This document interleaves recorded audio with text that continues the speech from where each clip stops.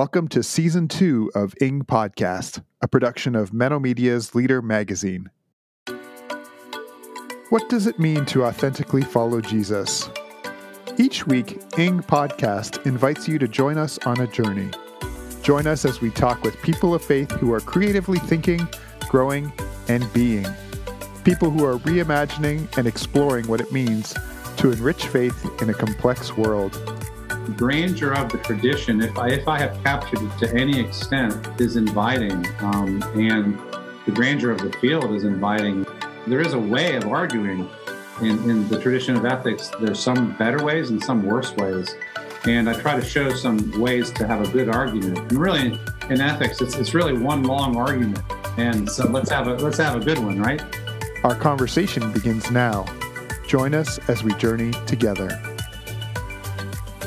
Hello, everyone, and welcome to another episode of Ing Podcast. Today, I'm excited to sit and interview Dr. David P. Gushee, who's a professor of Christian ethics and the writer of Introducing Christian Ethics, which is a book that I think is already available for pre-sale, but it's coming out early this year. Welcome. Thank you for having me on your podcast, the Ing Podcast. That's a fun name. I'm ready. It is a fun name. Yeah. So can you tell us just a little bit about yourself so that our listeners can get to know you a little more?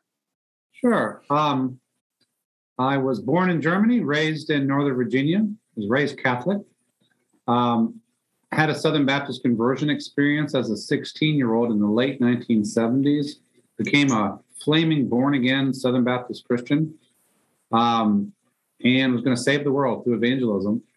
Gradually, I moderated, and eventually I went to Southern Baptist Seminary, discovered the field of Christian ethics there, and have made a life out of teaching and writing Christian ethics since my graduation from Union Seminary in New York in 1993. Personally, we live in Atlanta, and I work in Macon, and my joy of teaching remains unabated. I teach college students mainly, some seminary students, and I also have doctoral students that I teach through the Free University of Amsterdam in Europe. So it's a very rich life. That's wonderful. I'm curious, you said you found out about ethics. What drew you to that? Maybe it's even something that's worth defining for people, especially since your book is about introducing it and making it maybe more approachable for the average everyday Christian. So much has to do with who your teachers are. I had two great ethics professors in seminary, Paul Simmons, and then more personally important for me was Glenn Stassen, who, by the way, was the founder of just peacemaking theory and a legend in peace church circles. So by the time I had taken a couple classes in ethics, I was in love with the discipline. I found that it brought together piety and real-world engagement, what Jesus had to do with war and economics and family life and abortion. So once I discovered that, it was clear I needed to do that. So Christian ethics as a discipline goes back really to the beginning of the church. Every time Christians ask, what should we do? What does it mean to follow Jesus? What does faithfulness look like? We're doing Christian ethics.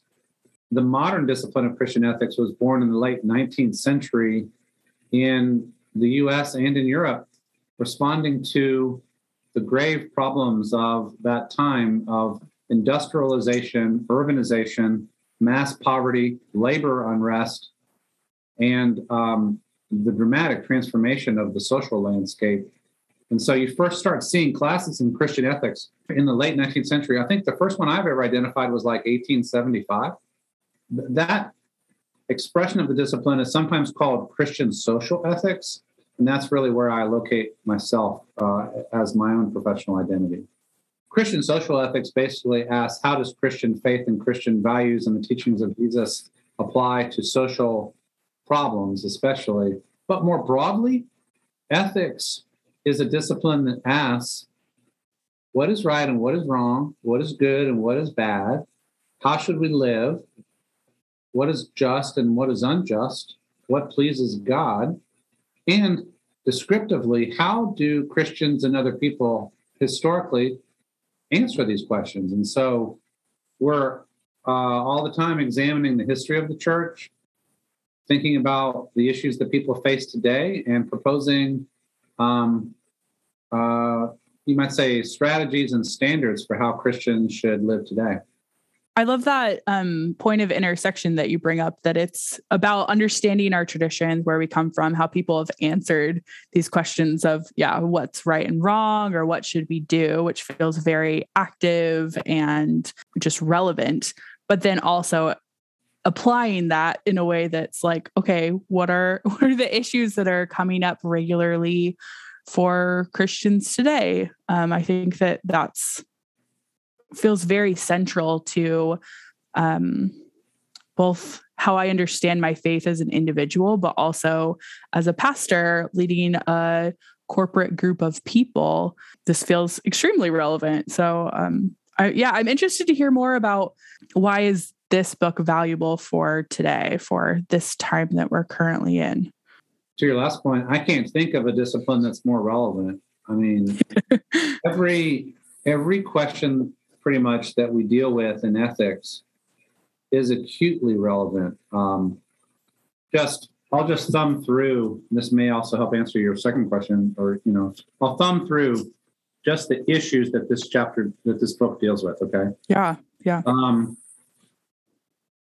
Patriarchy, creation, forgiveness, race, economics, abortion, sex, marriage, church state, crime and the criminal justice system, peace and war, end of life.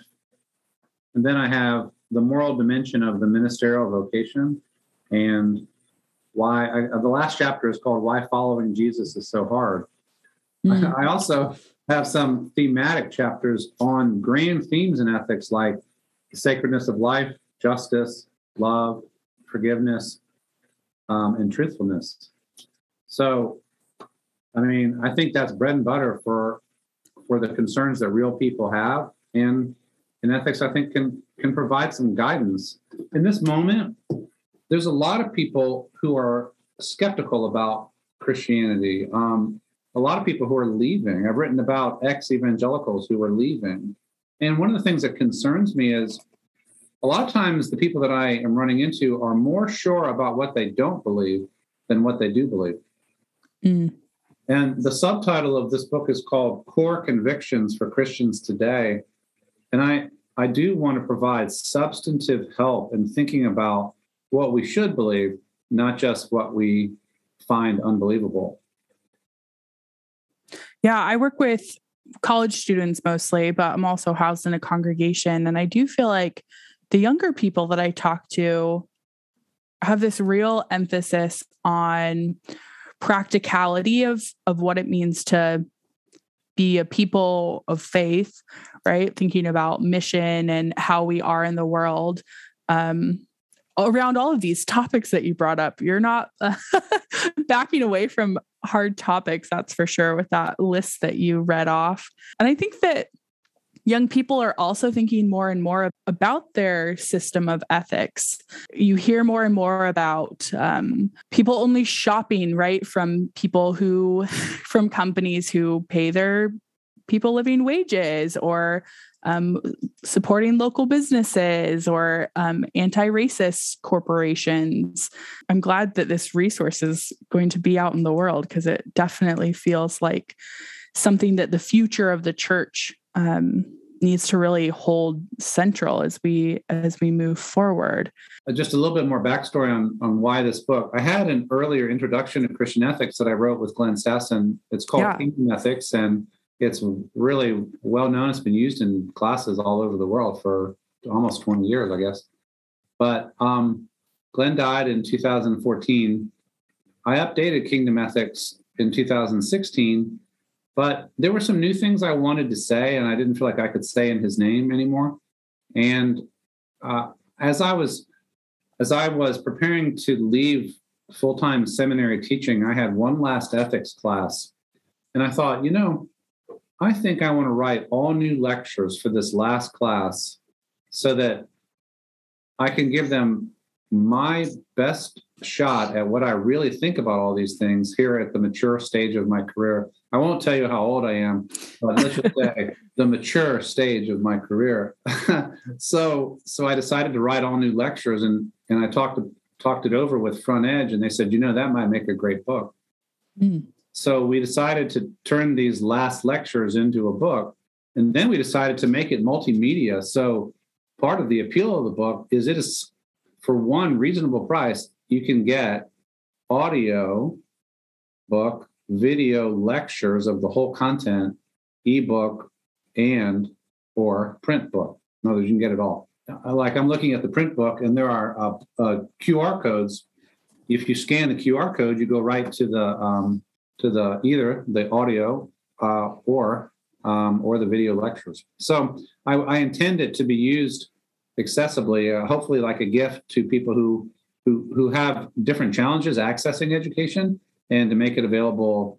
You can listen in your car, you can do a seminar about it, you can be in Kazakhstan reading, like engaging it, or however is most convenient for people. That is such a cool resource. I will admit I do not read a whole lot on Christian ethics regularly, but that sounds like a really unique resource. So I'm excited. Thank you for this offering into the world. Well, I appreciate that. I'm excited about it too. I'm really eager to get people's response. My peers gave me lovely endorsements of the book, and I have a higher confidence than I even thought I would about that it's going to be useful. So I'm grateful, really grateful. Good. Today's episode is brought to you in part by 2 graduate programs at Eastern Mennonite University. The Center for Justice and Peace Building and Eastern Mennonite Seminary offer graduate degrees, certificates, and other professional development opportunities. Join us to expand your skills, challenge your mind, and feed your spirit. Eastern Mennonite Seminary is grounded in the Anabaptist values of community, service, sustainability, peace building, and discipleship. We invite you to participate in God's movement and discern together how to lead communities to embody Christ in the world. At the Center for Justice and Peace Building, you will learn with people working towards a more just and less violent world. You will become adept at interrogating systems, understanding the causes of violence and injustice, and responding to them. Learn more about how we can be a part of your journey by visiting emu.edu/ing.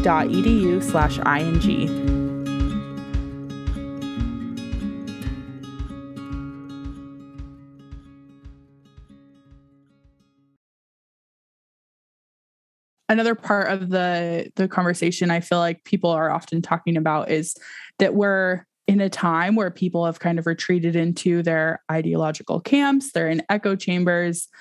How might this book or this bigger conversation about Christian ethics help us in that space? That's a great question. Here's what I would say. The Christian moral tradition is 2,000 years old, and then longer if you make the link to the Jewish tradition, as I do in the book and as you must to do through Christian ethics, right? So in its origins, the Christian moral tradition is 4,000 or 3,000 years old, right? It's as old as the Hebrew Bible. It's as old as the oldest materials in the Hebrew Bible. And then when you think about the way that the Greek ethical tradition got woven into Christianity, it's as old as Socrates, Plato, and Aristotle, right? And it is a tradition that has developed in many, many, many cultures all over the world, many different eras. It's a rich mosaic, a tradition, Protestant, Catholic, Eastern Orthodox, brilliant scholars, church leaders, and regular people. Okay, so you look at all of that, and then you think about our puny, polarized, ideological camps at this particular moment in American life, circa 2022, where everything has got this left-right binary, and people are divided into their camps and can hardly even hear what others have to say. This is what is the anomaly. What we're living through now is the anomaly. I hope that what the book does is it kind of puts some context and some perspective and helps people rise above and beyond and transcend and think in different terms than the fixed left-right binary terms that we deal with every day. So, like when you engage like the issue of, say, marriage in classic Christian ethical terms, nobody's going to be completely satisfied. The right wing, if you're going to do the left-right binary, the right wing is going to have some issues. The left wing is going to have some issues. The tradition speaks beyond those terms. So I think that a book like this, or any serious, intellectually rigorous, traditionally, engaged book like this, helps us to get beyond the binaries and to find ourselves challenged wherever we find ourselves in our ideological camps. So you also have a book called Changing Our Mind. And I feel like that fits in with this conversation of people being stuck in a certain ideological framework. We feel like we don't have permission to change our mind, to jump ship, or find ourselves even in the middle. Can you share a little bit more about the importance of being able to change our minds, or how that has been liberating for you? Changing Our Mind is a book that I wrote in 2014 that was an exploration of the LGBTQ question, mainly from within conservative evangelicalism, asking whether there was a way beyond the rejectionist position that has dominated conservative Christianity. And I really began that as an exploratory project. I did not know what the outcome would be when I started writing it. I began it as a series of essays. As they piled up, I gradually realized that I was in the process of changing my mind from what I would call a soft traditionalism or rejectionism, like gay people are cool and everything, but they just can't be married and their sexuality is not okay, to full embrace that. And that meant the belief that this aspect of Christian moral tradition needed to be reconsidered. But I found that the tradition itself gave me the tools for doing the reconsideration. Scripture and tradition did, because I concluded that when you actually looked at the number of verses that spoke about, same-sex activity, there were tiny number of them. They were disputable in terms of how they were interpreted, and they had a lot of culture laden in them, and they'd done a great deal of harm. But I did not find myself persuaded by a kind of a straight out liberal or libertarian view that, something like, hey, people should be free to do whatever they want. Sex is nobody else's business. Personal freedom is all that matters. I mean, that's a cultural attitude, but that's not any part of the Christian tradition. It just isn't. So I found in the category of covenant what I needed. And covenant is one of the ancient themes of Hebrew and Christian scripture and tradition. And the idea that adults, as they leave adolescence and move into the world and they feel drawn to partnership, they are best off, scripture and tradition teach, if they make a covenant with a partner suitable for them, and then they commit to that covenant for life and to the way of life that enables them to sustain that covenant. So that's a fairly traditional rendering. So it's not, hey, anything goes. It's people in who they actually are, not who we wish they might be in some theory. And that includes that some people are gay and some people are lesbian and some people are trans. But as they are, they should be free and blessed by the church in making a covenant partnership with the partner suitable for them, which, by the way, is the best translation of Genesis 2:15. I think that's the verse. I will make a partner suitable for him. And so what the tradition said was, what it essentially said, and what conservatives still say is, if you are gay or lesbian, there can be no partner suitable for you because you're too broken to have a legitimate partner. But what I say is, if we accept the reality of the diversity of humanity in its sexual diversity, sexual orientation diversity, then we invite all people to the covenantal standard, which is rigorous but also gracious, because when we find that partner and commit to them and them to us, we find stability, love, and flourishing. So do you see how that revision of the conservative view still has plenty of conservative in it? It has tradition in it. It's just more expansive because it has allowed learning from real life and real people today. It does involve some rethinking of how the Bible is interpreted, but I'm not throwing out biblical ethics to come to that conclusion. It also feels maybe more honest. It feels like sometimes we'll make decisions that we think are holding true to a certain way of being, but there's like contradictions that come up when you look at it from different angles. But the way that you've taken this issue, for example, and brought it bigger picture, feels like it's given it permission to be more like synchronous with the rest of your faithful understanding of tradition, of scripture, of faith. It's interesting. A term that I use, I'm seeing if I have it in this book where I can describe it real fast. A term that I use about marital and sexual ethics is covenantal realism. So I'm glad the word that came to mind for you. Yeah. Covenantal is the norm. Realism is also a norm in the sense that it is right to understand human beings in their actuality and to attempt to make gracious inclusion for all people in their actuality, right?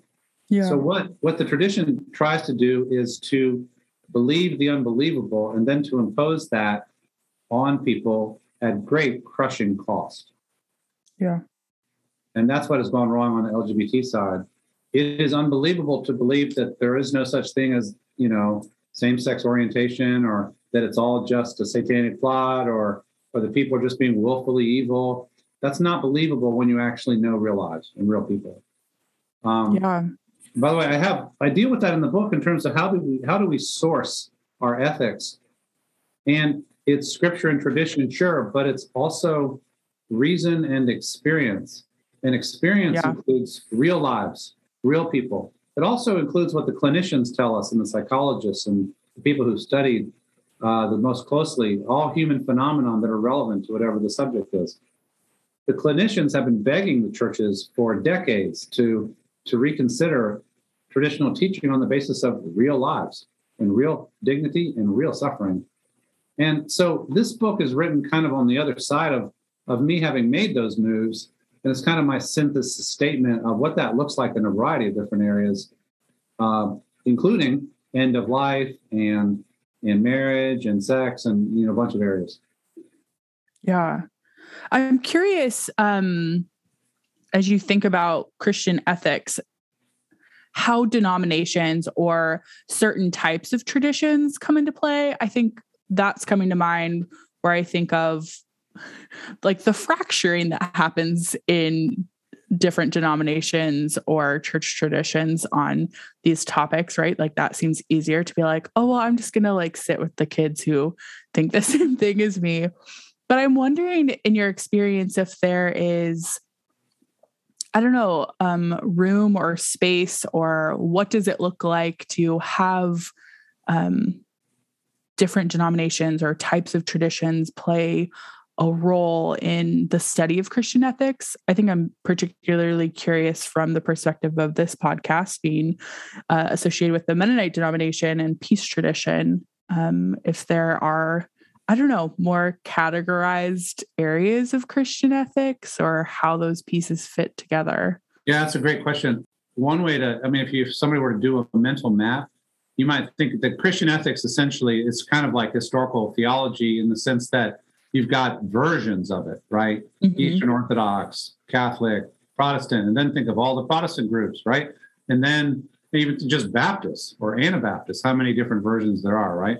So while there is a grand and to some extent shared tradition, there's also these different tributaries. And some of these tributaries are dead ends, brackish streams, you might call them. But most of them have something constructive to add. And so one way to think about ethics is in terms of listening closely to the distinctive contributions of specific tributaries. And I think the Peace Church tradition is one of those. The radical focus on Jesus, on his earthly ministry, on his peace proclamation and peacemaking ministry and his blessing of the peacemakers, on his nonviolence, and the way that that left such a profound imprint on the early church that there's no evidence of any Christians participating or supporting violence until at least the late 2nd century, 150 years after Jesus. Then that begins to become more convoluted and complex and contradictory, but the peace tradition never dies, and it always bears a witness. Sometimes it is the only witness for nonviolence in our violent world, as a lot of other Christians just kind of give in to violence.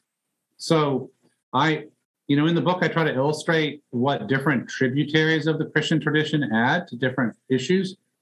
And I have a whole chapter on peace and violence and war. That's one reason this discipline is endlessly interesting. You could be a specialist in Anabaptist ethics or Calvinist ethics or Jesuit ethics or, specific figures like Luther or Reinhold Niebuhr or somebody, right? So I'm trying to offer a 30,000-foot view synthesis while also inviting people to dive into the strands that they find most helpful for themselves. Yeah, that's super helpful way to think about it.